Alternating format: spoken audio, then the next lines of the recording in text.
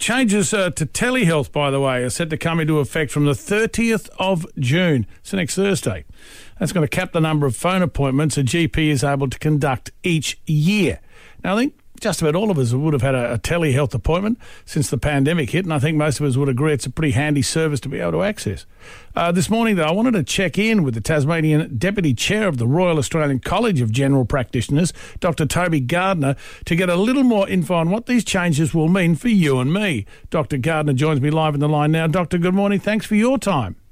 Good morning, Mike. So what exactly is changing June 30?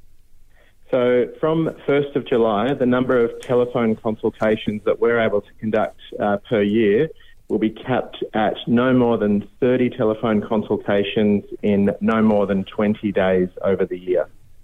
It does seem, I mean, why is this change happening? Because they seem to be saying, hey, we're coming out of the other side of the pandemic, but that's not the case, is it?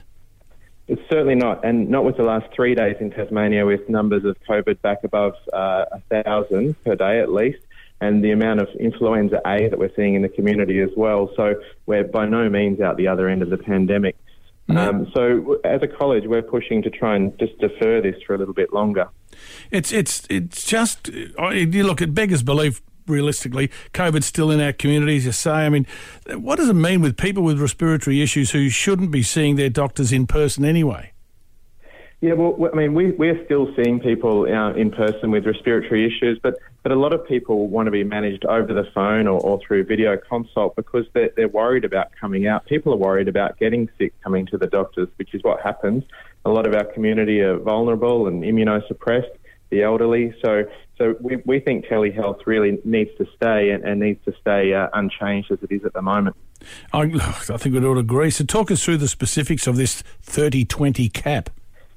So the reason that this has been introduced is probably just to crack down on corporate malfeasance and those sort of corporates that go out and perhaps unscrupulously charge lots of telehealth item numbers for people with quick sort of turnover consults. And so while we support the need to sort of regulate this industry, we also see, particularly in Tasmania, a lot of our population are quite geographically dispersed, and they appreciate the chance to be able to call in, check in on their chronic disease without having to come all the way in.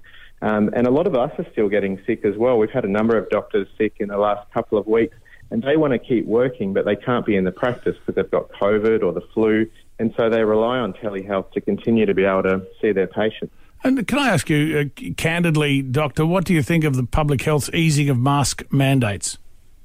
Well, we know that will happen around Tasmania, but I can tell you, as a private company, we'll be continuing to wear masks to work and wanting our patients to do so, just because there's still so much illness in the community, and we know that people do get sick in waiting rooms, so we want to prevent that.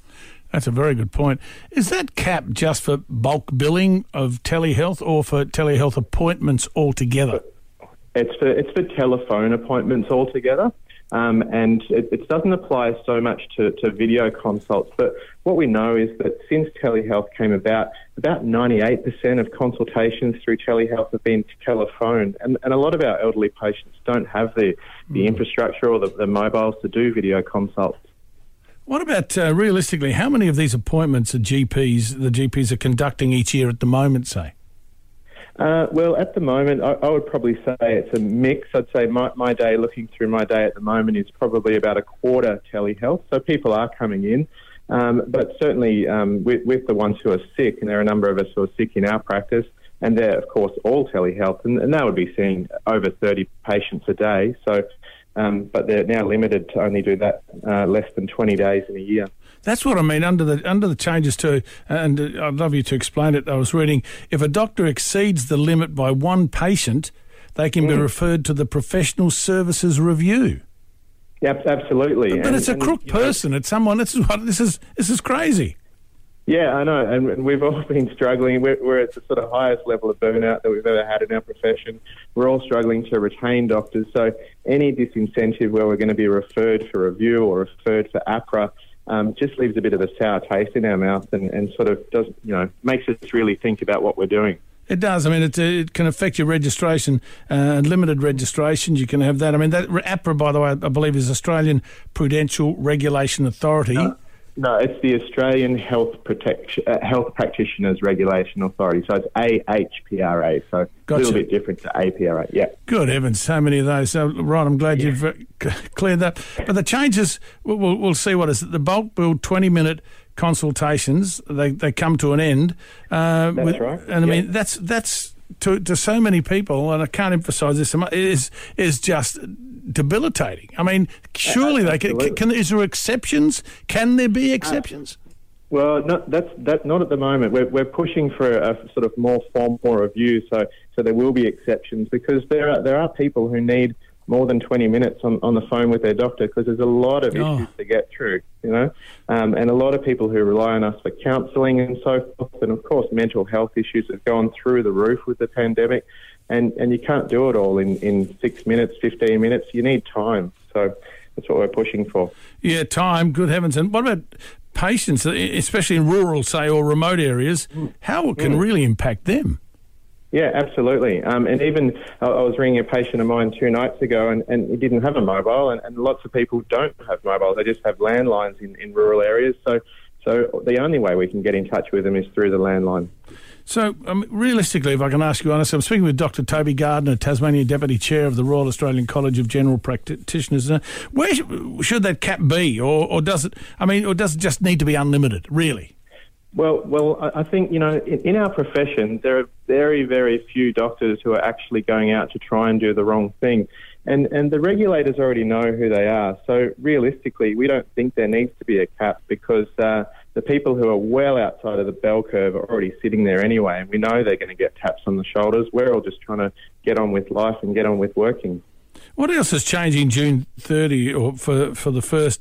I mean, I read that obviously the bulk bill 20-minute consultations will end. There'll be a mandate that all consultations take place via online video link.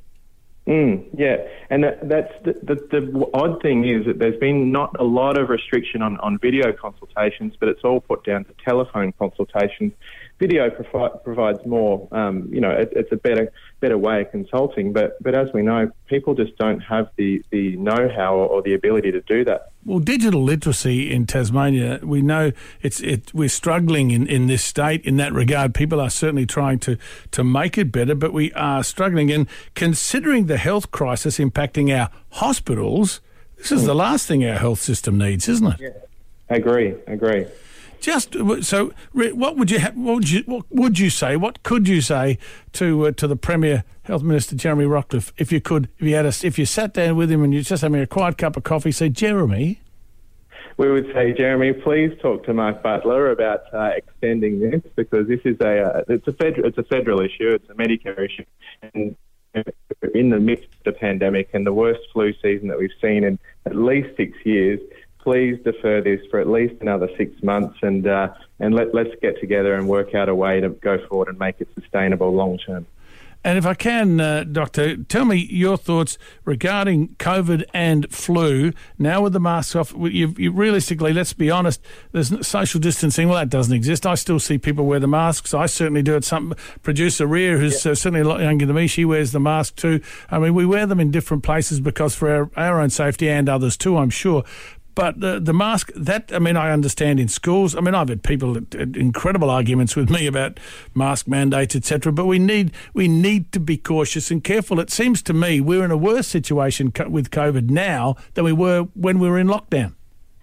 Yeah, we certainly are in the last week, that's for sure. But it's compounded by the influenza at the moment, and it's a real epidemic of influenza.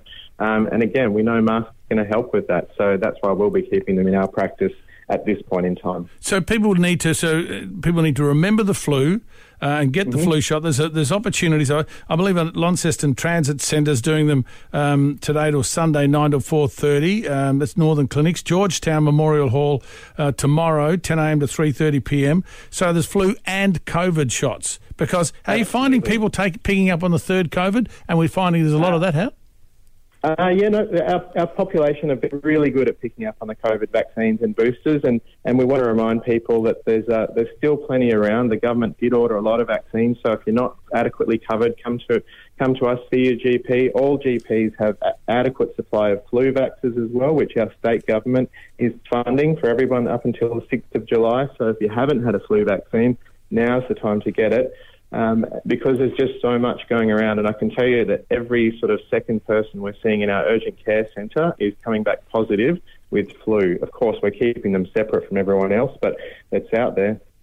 That is, I'm glad you mentioned that. It's quite scary. What do we need to be doing to look after ourselves regarding influenza? Well, we need to be getting vaccinated. We know the vaccine's not as effective as the COVID vaccine, but any bit of help is good. And then when you're sick, staying away from other people so you can limit the spread.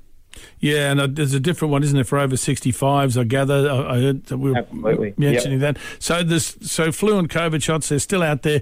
Just grab it. Just basically just saying, please look after yourselves. Absolutely, yep, and look after the community. And I do hope they, I don't know what can change, but they've got to have a real think about this. I can't believe telehealth. That's just amazing. Dr. Toby Gardner, Tasmanian Deputy Chair of the Royal Australian College of General Practitioners. Appreciate your time. Thank you so much. Thanks so much, Mike. Good to talk to you. Look, get your shot. I know that people go, oh, no, I'm not into that. Well, look after yourself, whatever you do. And mask mandates, well, wear a mask if you feel comfortable doing just that.